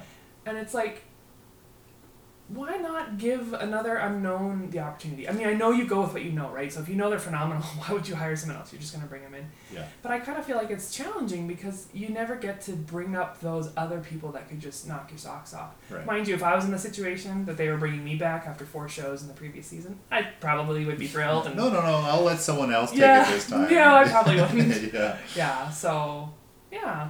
Yeah, it's every industry has its challenges, and if you want to get into politics, it would be a long road, and then what are you missing by doing that? And there is lots of talent. Kim Cheel, who you work with regularly, she's super talented actress. There's some of the young people that came up through your programs in Torchlight. Oh yeah. Drago. Dragos is so talented. Well, and he's got the look too, Yeah, right? yeah. Really He's good one of the looking guys. He, to me, and I have told him this. He's got the look. He's super talented, and he's humble and has a good work ethic. kid. Yeah. He will go as far as he wants to go. I Right. think if he wants to be a blockbuster star, I think he'll get there. Yeah. But it's up to him. That's where choice comes in because he has the talent, he has the look, Yeah. and he has the work ethic. And it's willing to go and put the work in and sacrifice, right? You're not going to do that here in Alberta. If you're going to do that, it's going to be minimally in Toronto if you're staying in Canada. Yeah. You can do it in Alberta, but you gotta be crazy creative. Like that would be more of a, ooh, I have money, let's create a career. We got the industry here, like we got the filmmakers and stuff. So here's the script, put some money behind it, bring in a big name, and maybe. But it's easier. It's more likely to happen if you go to Vancouver or Toronto or down to LA. Down to the States somewhere. Yeah, that's unfortunate, but if that's what you really want to do, then you gotta follow that line right to the end. Yeah. And, he's super talented kid. I think he's been in almost every one of your plays. Hasn't He's he? been in. So he first started acting in Robin Hood. That was actually his first audition. Okay. He was very nervous. Sorry, Dragos, telling you secrets. And then he's done some of he did one of the classes, I think, and then we did a film camp last summer, so he did that. Yeah. And then we did a Remembrance Day film, Not on This Night, or play, Not on This Night. He did that one, and then he just was That was an awesome one. Yeah, they did a really good job on that one. And he's hungry, and the thing that I think will be good for him is he's humble. Yeah. Like he's talented, and some kids at that age, if they had that talent, they'd be like, "Oh, I'm so amazing," and whatever. Yeah. He's about the work, and he's Nice. about he's not even about being huge. He wants to work as an artist. He's like, oh, if I became a Brad Pitt, that'd be amazing. But Yeah. he wants to work. It's as an not artist. his goal set. His goal set's just to Yeah. be in the industry and do what he can. And Yeah. those are the guys that go. I often, it's funny because I talk about this with relationships that I didn't meet my wife until I was 30. Mm-hmm. And it was kind of at a point where like, I'm done trying to find a wife. Yeah. And I literally gave up. And then the next person I dated was my Yeah. wife. And you're like, oh, well, now I got a wife. It'll work well. Yeah. Yeah. Well, it's not working for me, Dad. So. Yeah. Maybe you need to be more social or get on TV. If you get on TV, you'd have 1,000 guys knocking on your door. You know what? It's funny. I watched that. Like, I don't watch it, but I have watched The Bachelor or whatever. Yeah. And it's like, that is not real. That is not real. My wife watched that show and I cringe. It's like watching a train wreck. It is. And they bring in, like, the men or the women that they bring in a couple, like, quality people. And then they bring in, like, crazy nutcases on for both sure. ends Yeah. just to make it entertaining. Yeah. Ugh. I'm not a super jealous person, but if I liked a girl and I watched her making out with another guy, I would either leave the show Or kill or him. knock the daylights out of that Yeah. guy. There'd be no, like, oh, well, hopefully I get to do that with her next time. What? Yeah, Are yeah. you kidding me? That is... And how is that the start of a good relationship? You Yeah, cheated yeah. with 7 other men, and I watched it happen. Exactly. I love you. Yeah. I But just- it's entertainment. It sells. Crazy sells. We talked about it. Actually, I think the last podcast I did with Mark, we were talking about mental health and with the death of Anthony Bourdain, and it was actually the anniversary Kate Spade. of 2 of my friends' suicides as well. Wow. And but people that are mentally ill is the normal standard. Like, in people compared to the rest of the population, they're so awesome to be around. They're so much fun and creative, and they really are way deeper than what we give them credit for, just because they don't act like us. And so I watched that show, and I think that's why the population likes it, is that there's just so much crazy on that show. Well, and that's why people go to theater. They want to see real people in extreme circumstances. Right. Like, if you go to a movie, if you're going to an action show, and the action is, oh my gosh, I ran out of gas, and I had to change a flat tire, and it was winter. You'd be like... But if you're like, oh my gosh, my car was pushed off the road, and then I found out I was a secret agent, and I didn't know this, and I had to learn these skills, you're like, ooh, okay. Yeah. Like, people, we live the flat tires on the side of the road. That's life. Yeah. We don't live the, suddenly I found out I'm a sleeper agent. Like, Aliens coming out of space, and I've got Yeah. the skill set no one else has to defeat them. yeah, I can use my pen to kill them. You know, like, that's what people want to see. That's entertainment. Exactly. And I get it. And then there's some, even the dramas, you know, there may be a little more realism, but they're still extreme. Like, there's still Way above people what in normal extreme life moments. is. So it'd be like you, in a moment that you, okay, I'll see me finding out that my husband has cancer and is also cheating on me. Yeah. That could happen. Yeah. That's a real situation. But people don't normally see that. So Right. we're engaged to watch it because it's like, oh, what's Ooh. gonna happen? What would I do in that situation? That's right. So it's still an extreme circumstance, but it's not aliens coming out of the sky to kill us. Yeah. But yeah. Well, I think that's the basis of a good movie, is if the population looks at it and go, what would I do in that situation? Or I want to be that guy, or I want to, right? And so Yeah. we work towards those goals based on the Yeah. actors and actresses. And you gotta catch them in the first 5 minutes. If you don't catch them in the first 5 minutes, they'll watch it out of like, okay, fine, I'll watch it. But it's like, I'm guilty of flipping through Netflix, and if I don't like the picture, yeah. I'm not watching that. I'm the same way. There's once in a while that I'm like, okay, like, I remember I was trying to look for a TV series, and Luther, I don't know if you've seen I haven't Luther, seen with it. Idris Elba, and the picture wasn't great, but I was like, yeah, I'll watch it. Oh my gosh, it's amazing. Like, Yeah. if you haven't seen Luther, watch Luther. Okay. BBC, Idris Elba's Is it a amazing. series, It's or- a series. I okay. think it's got 3, so the series in the UK is a little bit different. They're like 4 hour-and-a-half long episodes, and Yeah. then he's got like 3 or 4 of them, whatever. But it was like, if you went by the photo, you'd be like, meh, whatever. But it was so good. Like, it was so engaging. Sorry, you need to talk for a couple seconds longer. Okay. Another one. Yeah, so don't, you know, that goes back to the whole don't judge a book by its cover. But yeah. Sorry, I forgot to plug in my laptop, and it was dying. I was like, oh, if I lose this podcast, I'm going to be so mad at myself. So I moved the computer just before you got here and didn't plug it back in. But we're good now. Excellent, Yeah, excellent. we yeah. have technical difficulties on almost every single podcast. But see, this is real life. This is people in extreme circumstances, Chad. Last podcast, Nicole cleaned the kitchen and left for work, and she put the timer on the dishwasher. Oh no. And so we're sitting here in our studio, and the dishwasher turns on. I'm like, what the... Dude! Shut up, shut up. Yeah. Yeah. One of the movies, talking about Netflix again, Ex Machina, I was told it's a phenomenal movie, and I've grazed past it 100 times. Going, that looks so stupid. So I think that's my plan tonight, is to watch that one. What one is that one? I think it has something to do with AI kind of taking over the world, okay. and supposedly it's very, very realistic and scary, and so yeah, I'll watch it tonight. Maybe we'll review it next time doing a podcast. There you go. Have you ever watched, I think it's called District 9? Yeah, I think I have. That was a long time ago. It was a while ago. Yeah. I think I was still in college, but I think of the power and influence that film has. I remember leaving that movie. Excuse me. It's the coffee.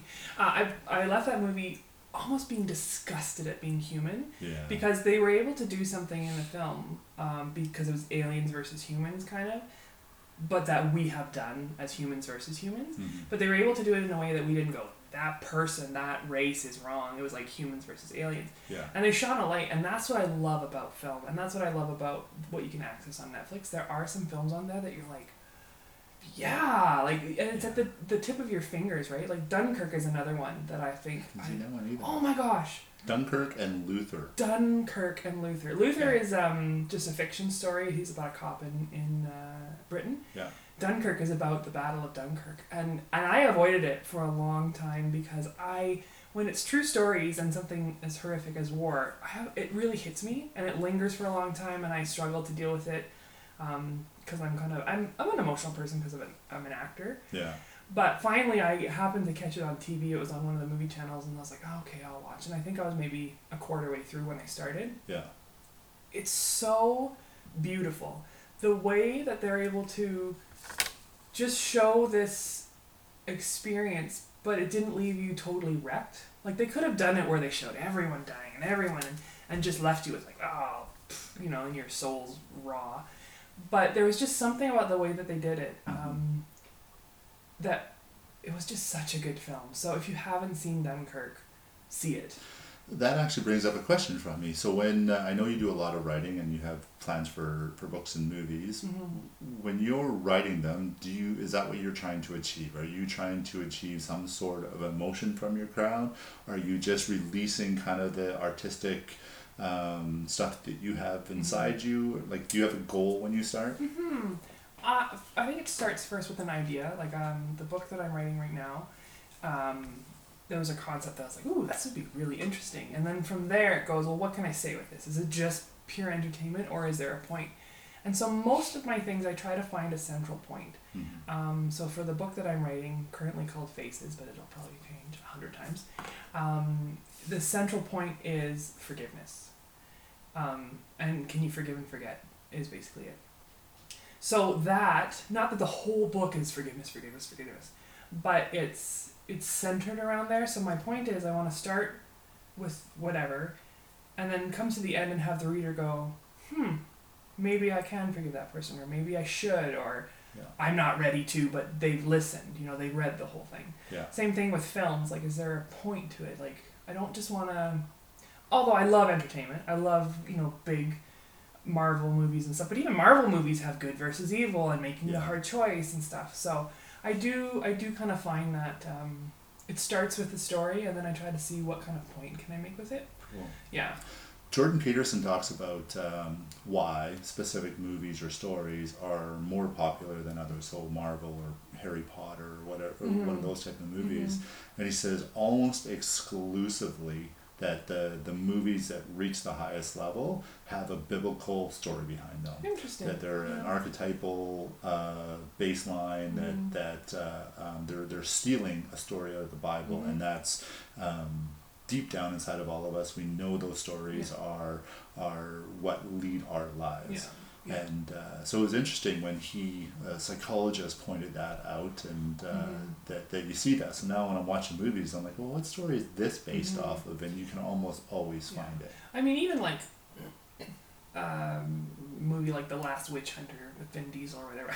It happened to be on TV, so I watched it. Even that is good versus evil. Yeah. And how many times in the Bible or in anything, like, we like to see good triumph over evil. Yeah. The shows that I feel so after are ones where you're like, oh, it's going great, and then all of a sudden the good guy suddenly dies, and you're like, I just spent 2 hours and you just killed him off? Like, are you kidding me? I just watched one recently that I was like, oh, I'm disgusted right now, because there's so much crap in the world that when you go, in my opinion, when you go to watch a movie or something, you want to, or let me put it this way, when I create art or when I do something, I want people to leave encouraged, fired up, maybe challenged, but left with like a good taste in their mouth. I don't want them leaving with like, I feel rotten, or I'm so disappointed, or my soul hurts. Like, I've gone to some shows and seen some movies where you leave and you're just like,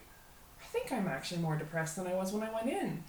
I find that way with horror movies a lot, that they don't hit an emotion or a nerve. Like, it's just about startling you. It's like what are they called? Comics that blurred out swears. Yeah, for the shock value. Shock value. Yeah. That those movies almost exclusively when I watch them, I walk away and like, oh, I just wasted 2 hours. I'm so mad that I watched that. Yeah. Or if they don't wrap it up well, and I think Netflix, I think that's one of their rules when they finance a series or a movie. They're like, you need to wrap this up in whatever amount of episodes we're giving you. If it's 6 episodes, that's the end of the story. If you get a second season, you'll do that again. Yeah. And you know, Ozark was like that. It was I don't know if you've seen that with Jason Bateman. Phenomenal series on there, but at the end of the season, it was fully wrapped up, and you're like, oh. Well, is this really the end, or can I get another series out of this? So it was fantastic. BBC is very much like that. If you watch Luther or Sherlock Holmes, their seasons, I feel, do a really good job of wrapping up. So that the last episode is not necessarily a cliffhanger. It might throw in the last second a cliffhanger to bring you into a totally new story in the new season. Yeah. But the season itself is contained, so your heart's not broken. Like, I remember watching a TV series in Canada. It was in college. It was called John Doe. Okay. And the cliffhanger of season 1 was so mind-blowing that my friend called me like seconds afterwards. She's like, can you believe that's who it was? And I was like, oh my gosh. And then like we found out that it got cancelled.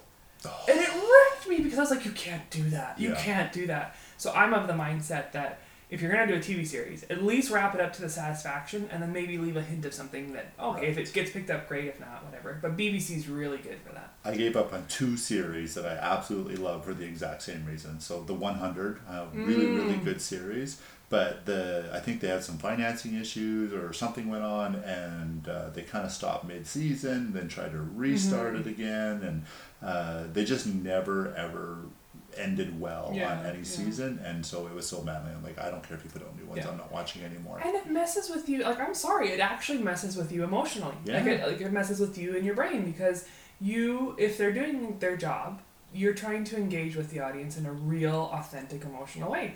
And so if they're doing it well, you're totally engaged. Right. And then if it like all of a sudden stops, it's almost like having a relationship with someone and they just stop talking to you and disappear. And you're like, oh, what did I do? Yeah. Exactly. And I mean, maybe people are going to roll their eyes at that, but it is like art is like acting. You're trying to get a truthful emotional response in imaginary circumstances. Yeah. Anger is anger. Love is love. Fear is fear. Right. So if you're feeling those real emotions watching this show and then suddenly they cut it off, you're going to feel that loss. It's going to be, your emotions are actually going to feel, I've lost something. I wonder how many producers or directors or filmmakers, that's their goal, is to like, really strike people as like, I need a second one, but I'm not going to do a second one. Well, I think most producers probably want to do for money. And if the money's not there, then that's probably why. Yeah. But I do think there are some who they want to have that control, maybe. Yeah. Have you heard about 13 Reasons Why?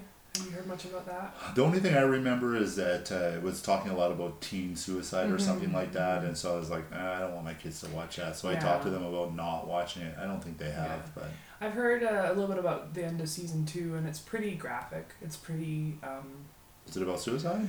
Well, the show's about suicide, but then it's about all the stuff that they left. I haven't watched it myself, but my friend was telling me about it. Because I'm not good with that. Like, I think it's too emotionally raw, and I struggle with that because these are younger actors. So maybe they're 18 and over, maybe 18 to 20 or whatever, playing these younger kids, whatever.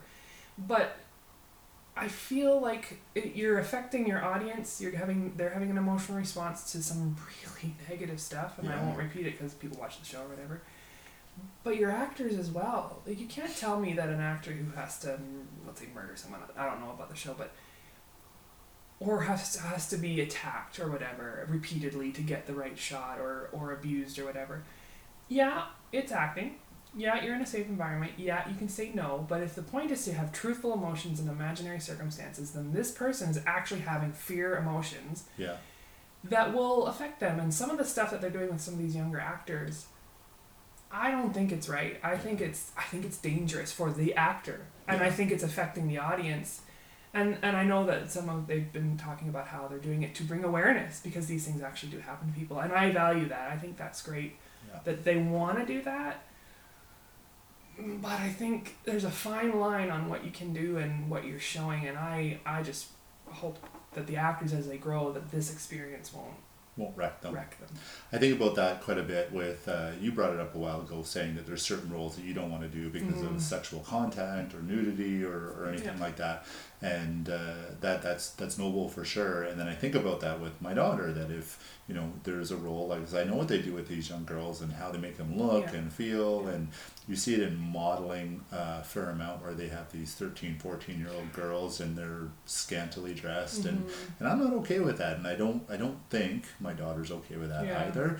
But how would you deal with that at the time? And, you know, I think back to Poltergeist. And what they put those kids through in the first ones with all the, you know, how did that not cause terror? And I've never been on a set, so I don't know how really scary it is on a set, but it's still, you know, death, destruction, evil. Well, and I think, like I had said before, acting, we're trying to get truthful emotions. So even if there's cameras, lights, and everything, and you're feeling truthful, if you're in the moment with someone and you're feeling those emotions, even though you can shut them off quick, it lingers. Like, there's a movie, I think it's called The Mayor.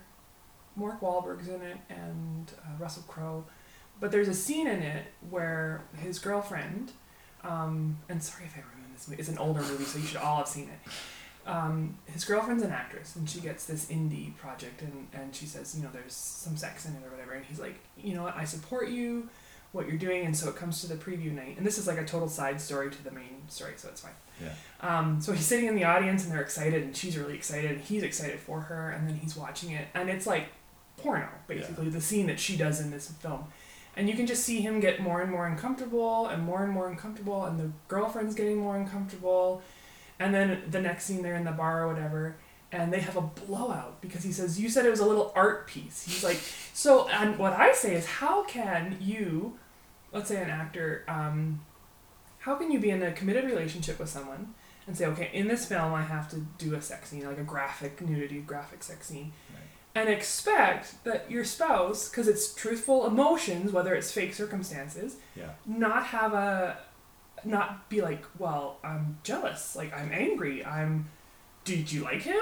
Does he like you? Is there any, like, how can you stop? Was there a spark in that kiss? Yeah. Or, like, how can you embrace somebody that way? Yeah, and not have it affect you. So I can see why, I think, and maybe I'm totally off base, but maybe that's why some marriages don't work in Hollywood. I was just going to say, like, how jealousy. And there's polygamy and polyamorous relationships. And to each their own or whatever, but... Exactly, but it would explain why there's so many divorces out there and why people... But then there's long-term relationships that seem fine too, that they can make it through it all, no problem. Yeah. I would not be okay if my wife was an actress making out with some dude on TV. I'm like, I'm going to go pound the crap out of that guy. You're so well, that's the same thing. Like, when I pick roles, like they're just speaking to me. When I go for a role, I try to think, you know, would I be okay with my dad watching this? You know, am I okay with my brother? And am I okay with one day my kids, when they're older, watching this? Right. If I can't answer yes to all those, then it's probably not something I'm going to do. And I got a pretty cool family. Like, they'd be okay with me doing relative stuff. But there's just some stuff that's like, I'm just not going to do it. It's just not worth it. Yeah, I think it's... and for some people it'd be challenging. Other people, you know, they're totally fine. Right. Yeah, exactly. And what's your end goal? Like, oh, I gotta make out with these 5 guys, and I'm gonna get $1 million, and then I never have to do it again. Yeah. And you can move on. Yeah. And if you're okay with that, great. If you know, that's the Harvey Weinstein thing, right? That how many actresses did it because they knew it was financially beneficial, and they were okay with that. Which each their own. Yeah, I've seen some indie films. And I kind of laugh because it's an indie film. It didn't go anywhere. Yeah. It wasn't very good. But these girls who get a role, they do like full-on sex scenes, and I'm like, this is doing nothing for you. Like, sure, you have a credit on your resume saying I had a lead role in a film. Yeah. But legitimately, it's done nothing for you. It was not even paid. Like, it was like just an art project or whatever. Why? What is the point? And I actually was supposed to audition for something. It was for a local TV series that was filming here, and my agent sent it to me, and I was reading through it, and I'm like, huh. And I go back to my agent, I'm like, this is a hooker having sex. And she's like, what? I'm like, this is a hooker having sex. I said, I don't play those. Like, I don't do those roles. I'm sorry. And she was like, And the cool thing is she was like, oh, no problem. Yeah. It wasn't like you're going to get blacklisted because you say no. Yeah. They are going to appreciate it that they don't have to deal with someone who's having a problem on set. So you have to just choose, like, no. And then when I actually saw it, I was like, it was 10 seconds. Right. Like, the scene was 10 seconds, but what's the point? Right. Like, that's not going to advance anyone's career. That's, like, I don't think people realize sometimes when they're doing things that the actual value of it, Right. sometimes, you know? Well, and I think that lots of times some of those shows, not all of them, because some of it fits very well. Same with swearing and cursing and stuff like that. There's sometimes where you're like, oh, this, I don't even know why they're doing it. Yeah. And same with sex scenes. Sometimes they'll just throw sex scenes in. Shock value. Vikings, perfect example. I think the first 3 episodes there was massive amount of sex scenes and then they just stopped doing them. Why? Because now they're popular. They don't have to do that. To draw the audience. Draw them in, and you want to be an actress or an actor that's doing those scenes just for gratuitous facts. Like, oh, we need to build an audience, so this is the best way to do it. And I gotta say, if you're like, you know, to each their own. And if that's what you want to do, and you feel that there's value in that, do it. Like, I'm not gonna judge at all because I'm, like I said, I'm here and you're there. Yeah.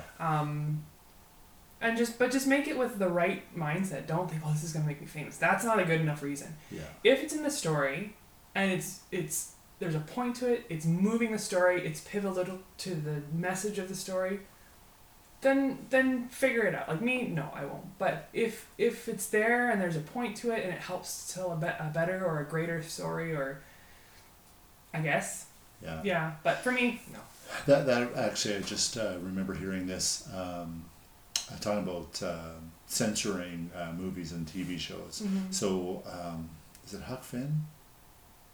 I think it's Huck Finn. They were talking about they use the N-word in the book. Oh, okay. And now they're going to, when they resell the book, they're going to change that to a different word.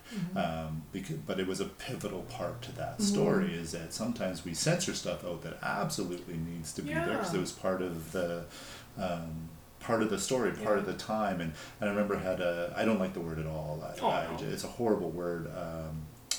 For me to use, but it fits in some stories. And I was having an argument with a friend of mine. She was an English major, and she's like, "Why are you so against that word?" I'm like, "Well, because it was used wrong. And when I was younger, I think I had this racist tendency, and I used that word in a bad way, and so I just don't want to do it anymore." She goes, "Well, what if you were just reading Huckleberry Finn and it came up?" And I'm like, "Yeah, I wouldn't read it aloud. I wouldn't, because I don't like how I use it. I don't like how other people used it. So you have to censor some of that stuff out." And I think it's the same with, we know that married couples have sex, but we don't show it on TV every single time. Like, they go to bed and this is what they do.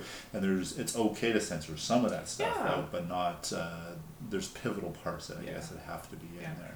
I often think that stuff like that too can sometimes distract an audience from the story. Right. Like, sure, sometimes it needs to be in there because it's pivotal or something. But I know, at least in theater sometimes, if you go to a show, this is the worst. You go to a show and they don't tell you that there's nudity, and then all of a sudden there's nudity. You're like, whoa! Like, you're not even engaged with the story anymore because you're too shocked. Right. And I think that's wrong. I think if it's just for shock value. Those art pieces, I've seen that. I mean, Nicole used to go to, I'm trying to remember the theater company now, but it was downtown Calgary, and it was all like really abstract theater stuff, and half of it people were doing it naked. You're like, well, why is he naked? Like, I don't. And those were horrible. We stopped going just for that. And I'm not against nudity. There's lots of times when it fits stories well, but it was awful to watch that stuff. Well, even last night I was watching a film. I can't remember the name, but there was nudity that you're just like, I don't understand why. Like, I don't. Yeah. Okay, I don't get it, but Vikings, girls going into war, and they have these like really low cut dresses. I'm like, that's what they fought in? I don't think that's that they want their boobs hanging out in the middle of maybe a it was battle. distracting to the men. I don't know. Swinging a sword as hard as you can, and your boobs are barely tied in. I don't see them doing that as part of their. It's distraction, Chad. All distraction. It's distraction, but it ruins the show for me a lot of the times when it's not. Really I just want the story. I want the emotional connections. I want the story. You can make me feel uncomfortable. That's fine. Yeah. But when I leave a show, I want to be empowered, engaged, excited, moved. But I don't want to leave heavy. Right. And some people want to do that because it affects their audience, and maybe it affects their audience to make a change. And so I grant you that. totally. This is not my kind of thing. Cool. So you got anything coming up in the near future? I wish I said I was filming a movie or something. But I got some scripts that I'm working on. I got my novel that I'm trying to get finished for the end of the summer. Torchlight just had a cancellation. Yeah, we were gonna do Shakespeare in the Park, but it just didn't quite pan out. The space, it's a beautiful space, but it doesn't quite actually work for theater because is it the Nose Hill? Yeah, thing? the amphitheater. It's beautiful, but because the audience is so far from the stage, sound is a problem, and there's a pathway that runs through. So you'd have to have a lot of volunteers to control traffic and stuff, and with the timeline that we had, it just didn't work, and financing, all the problems that you have in art, right? Finding people with money, engaging people, bringing the audiences in. So we had to cancel that, but we are running a camp for Spark for kids, so 11 to 17. And we haven't announced our next season yet because we're just working through some stuff with the space, but hopefully we'll be announcing what we're doing next year, season 4. Nice. 4. Gosh, how did that happen? What about the kids camps that you do, or acting camps, writing camps, stuff like that? Are you guys going to do adult camps down the road? Like during the year? Or? Yeah. I think so, yeah. So if we can get the space issue figured out, we want to continue with our scene study camps. I have a couple instructors that have told me, like I have one who wants to do musical theater singing. I have another one who said she would love to do Shakespeare with kids. Yeah. I know that a lot of our students want to do stage combat, and so that's something we'd love to do. Hey, if anyone's listening and they want to give us a space that we can use full time to run these camps, please talk to me, because we could run so many things for the kids in Airdrie, and there's people who want them, but when you don't have a space, you just can't do what needs to be done. I think people don't understand how much talent's really out there, and they don't have an opportunity to showcase themselves. There's a few people in town, I think Anthony Burbage, something like that. He's an award-winning songwriter. He gives them a really good opportunity to learn and to grow and to present themselves, and as you do at Torchlight Theatre. But there is so much talent in this town, and they just don't get the opportunity. Not to mention the ones that they don't even know they have it, and then you can bring it out in them. And it's sad that it's limited because we don't have space. Right. Like that's a horrible reason why we can't be doing something. Yeah. Like we would be doing way more shows if we had a space that was our own. Yeah. And the space that we do have is fantastic, and then the Bird Church is fantastic, but it's so limited by everything else. Right. It's just not designated for art, so I think it'd be great. Just putting a little plug there would be great for some art space. Airdrie really is a small town, but it has a big town mentality. Big city mentality. But it doesn't have the infrastructure to back that up. There's great businesses out here, great talents out here, and just the land is so expensive and the property is so expensive. And to rent. Like we would need, let's say, an industrial bay. Yeah. And if we could, and I think that we could generate enough income to be able to pay for it eventually, but we need like 6 to 8 months to get that going. Right.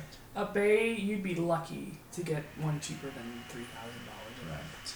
Yeah. You need some high ceilings. You need something that's got the room for the audience and to build sets and everything else. And I've come up with a creative plan. I have a drawing that I've made about how to use to double your workshop space as your performance space. And I'm really creative. So just give me my little 25 by 85 foot bay, and we'll be good to go. So you need it rent free for 1 year. 1 year. And then you can just go on and pay rent. Yeah. You know what I often thought about that I love buildings, and I plan on owning more real estate in the future, is that to have somebody with money, and I'm just putting it out there for anyone that wants to do a good deed, is that if you have a building and you believe in these businesses, whether it's Torchlight Theatre or a martial arts club or you're just someone trying to build a business, that do it on a percentage. Tell them that that's what I was just going to say. You put the money up front and believe in them long enough, sign a 10-year contract and say, I want 20% of your door sales for the first year. Maybe it's more, maybe it's 50%, whatever the business people will know their numbers inside and out. But give these people a chance. You have the money, you have the ability, you will be a hero. Oh my gosh, because it's so interesting that you said the percentage, because a theater company has seasons where they're not doing anything. Maybe they're in rehearsals, maybe you're rehearsing because of the way we do it, we can rehearse for 2 months because we do evenings, because we're kind of that emerging but not everyone still has a regular job. But we'll have a month in our year where we clear a large sum, but then we'll have a month where we don't do anything. So Right. if a company came in that had space and was willing to work with us and said, okay, give us 25% of everything you make, Yeah. even give us 25% of your grant funding because that's rent. Right. It's just set up in the contract that it comes out that way. Yeah. Huge. Right. Huge. I mean, maybe even say this is how much we want, and we'll allow you to pay it off in time. Yeah. But for you to say we need $4,000 a month, well, I have 3 months that I don't make any money, but I have the next 3 months I might make really good money. Right. So yeah, if there was a business out there that was willing to work with us and to negotiate and to be like, you know what, I do believe and I do see value. Yeah. But then there's also the risk, right? So, but Yeah. I think people that are hungry enough for it, they'll make it work. Right. Yeah, I know the theater's coming. We know that you'll get your spots and you'll grow, Yeah. and it'll be as popular, if not more popular, than Theatre Calgary and all the big ones here. And Well, Theatre Calgary started off as a community theatre group 50 years Right. ago. that's what I was going to ask you. So now this is coming from my ignorance. So what was that? Interview with the Vampire. Mm-hmm. They had a theater company in that movie, and it was the same 8 actors that did Mhm. all the plays. Is that something that's beneficial to theater companies, where you just get a group of people, you all finance it, so you have 8-10 people, you all have a Mhm. job, you all rent a space together just to split the costs, Mhm. and then you Definitely. just the problem that I know you have right now is that you spend 2-3 months rehearsing for a play, and you get 4 days to show it, and then you're done. You lose your space, and you have to tear down a set and all that. Where if you had 2 or 3 weeks, or maybe even 4 weeks, to continually show that every Thursday, Friday, Saturday night, Mhm. Sunday matinees, Saturday matinees, that's where you would actually make an income. Mhm. That you sell out whatever you get, 1,000 tickets in 4 days, and then Yeah. you're done. That's Yeah. the maximum Yeah. you can make off of your 3 months of Yeah. effort. Well, I know that like there's definitely companies that are ensemble based. I think I hope I'm not wrong with the Steppenwolf down in the States. I think they started off as ensemble. But yeah, there's tons of companies that there's a group of people who come together and they want to do it and they want to perform. So they all play different roles within the shows, and then it grows and becomes a bigger company. Yeah. Mine's not. Mine's me. I have the support of Victory Church, but basically I run Yeah. everything. Yeah. So if we had our own space, you're right, we have 4 days to do our show. We were lucky with Mousetrap. We actually extended it an extra week and did 2 extra shows, Nice. which saw an increase in ticket sales. Nice. So people actually, they do want that. You But have, sorry to cut you off, but you have to get people out, seeing it, Mhm. talking about it, and then you get them Yeah. back for the next week. And that's the challenge. In year 3, we're finally getting a bit of ground. I feel like we're finally getting a reputation, and now we're having a little struggle with finding rehearsal space and stuff like that. But yeah, if we had our own space, and even if it was smaller, like I'm talking like a 50-seater. Yeah. What's the square footage for a 50-seater? Just so people listening go, oh, I got room for that. A 50-seater. So if like I know there's a bay in town that's 85 long by 25 wide, so Yeah. 40 by 25. It's pretty small. Like that's a small theater, but you could fit 50 seats in there, and your stage would be 25 by maybe 30. Yeah. You'd be creating a much more intimate theater setting, so everyone would have kind of a good seat in a sense. Yeah. You'd bring your audience closer into the action, and you'd have to run it longer because you only have 50 seats. So Right. if it's your space, you could run it. You could open on Wednesday and do Thursday, Friday, Saturday matinee, Saturday, Sunday matinee, take Monday off, Tuesday, Wednesday, Thursday, Friday. Like you could run it for 13, 14 shows. Yeah. The actors would appreciate it because they've put in 100 So hours. much time. So much time. The technicians, the set builders, the sound and lighting designers, they would appreciate it because their art gets shown more. Yeah. The company would appreciate it because it gives a better chance for people to have a look at what they do. Yeah. And then because it's your space, you don't have that pressure of we have to stay till 2 o'clock, 3 o'clock, 4 o'clock in the morning to reset this place.